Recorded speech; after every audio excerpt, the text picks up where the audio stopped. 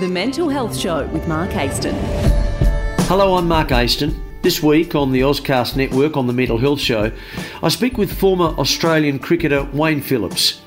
Wayne speaks candidly and emotionally about losing his best mate David Hookes and how it affected him from that point on. It was, it's certainly something that I've considered. I don't know if it was I don't know if there is one particular incident or aspect or something that creates these issues. But you know, look, I'd lost my job as the coach of the Redbacks, the SA Redbacks. I was with David, as you mentioned. You know, things weren't going well for me, and I wonder if it was just just that complete conglomeration of those types of things that led to it.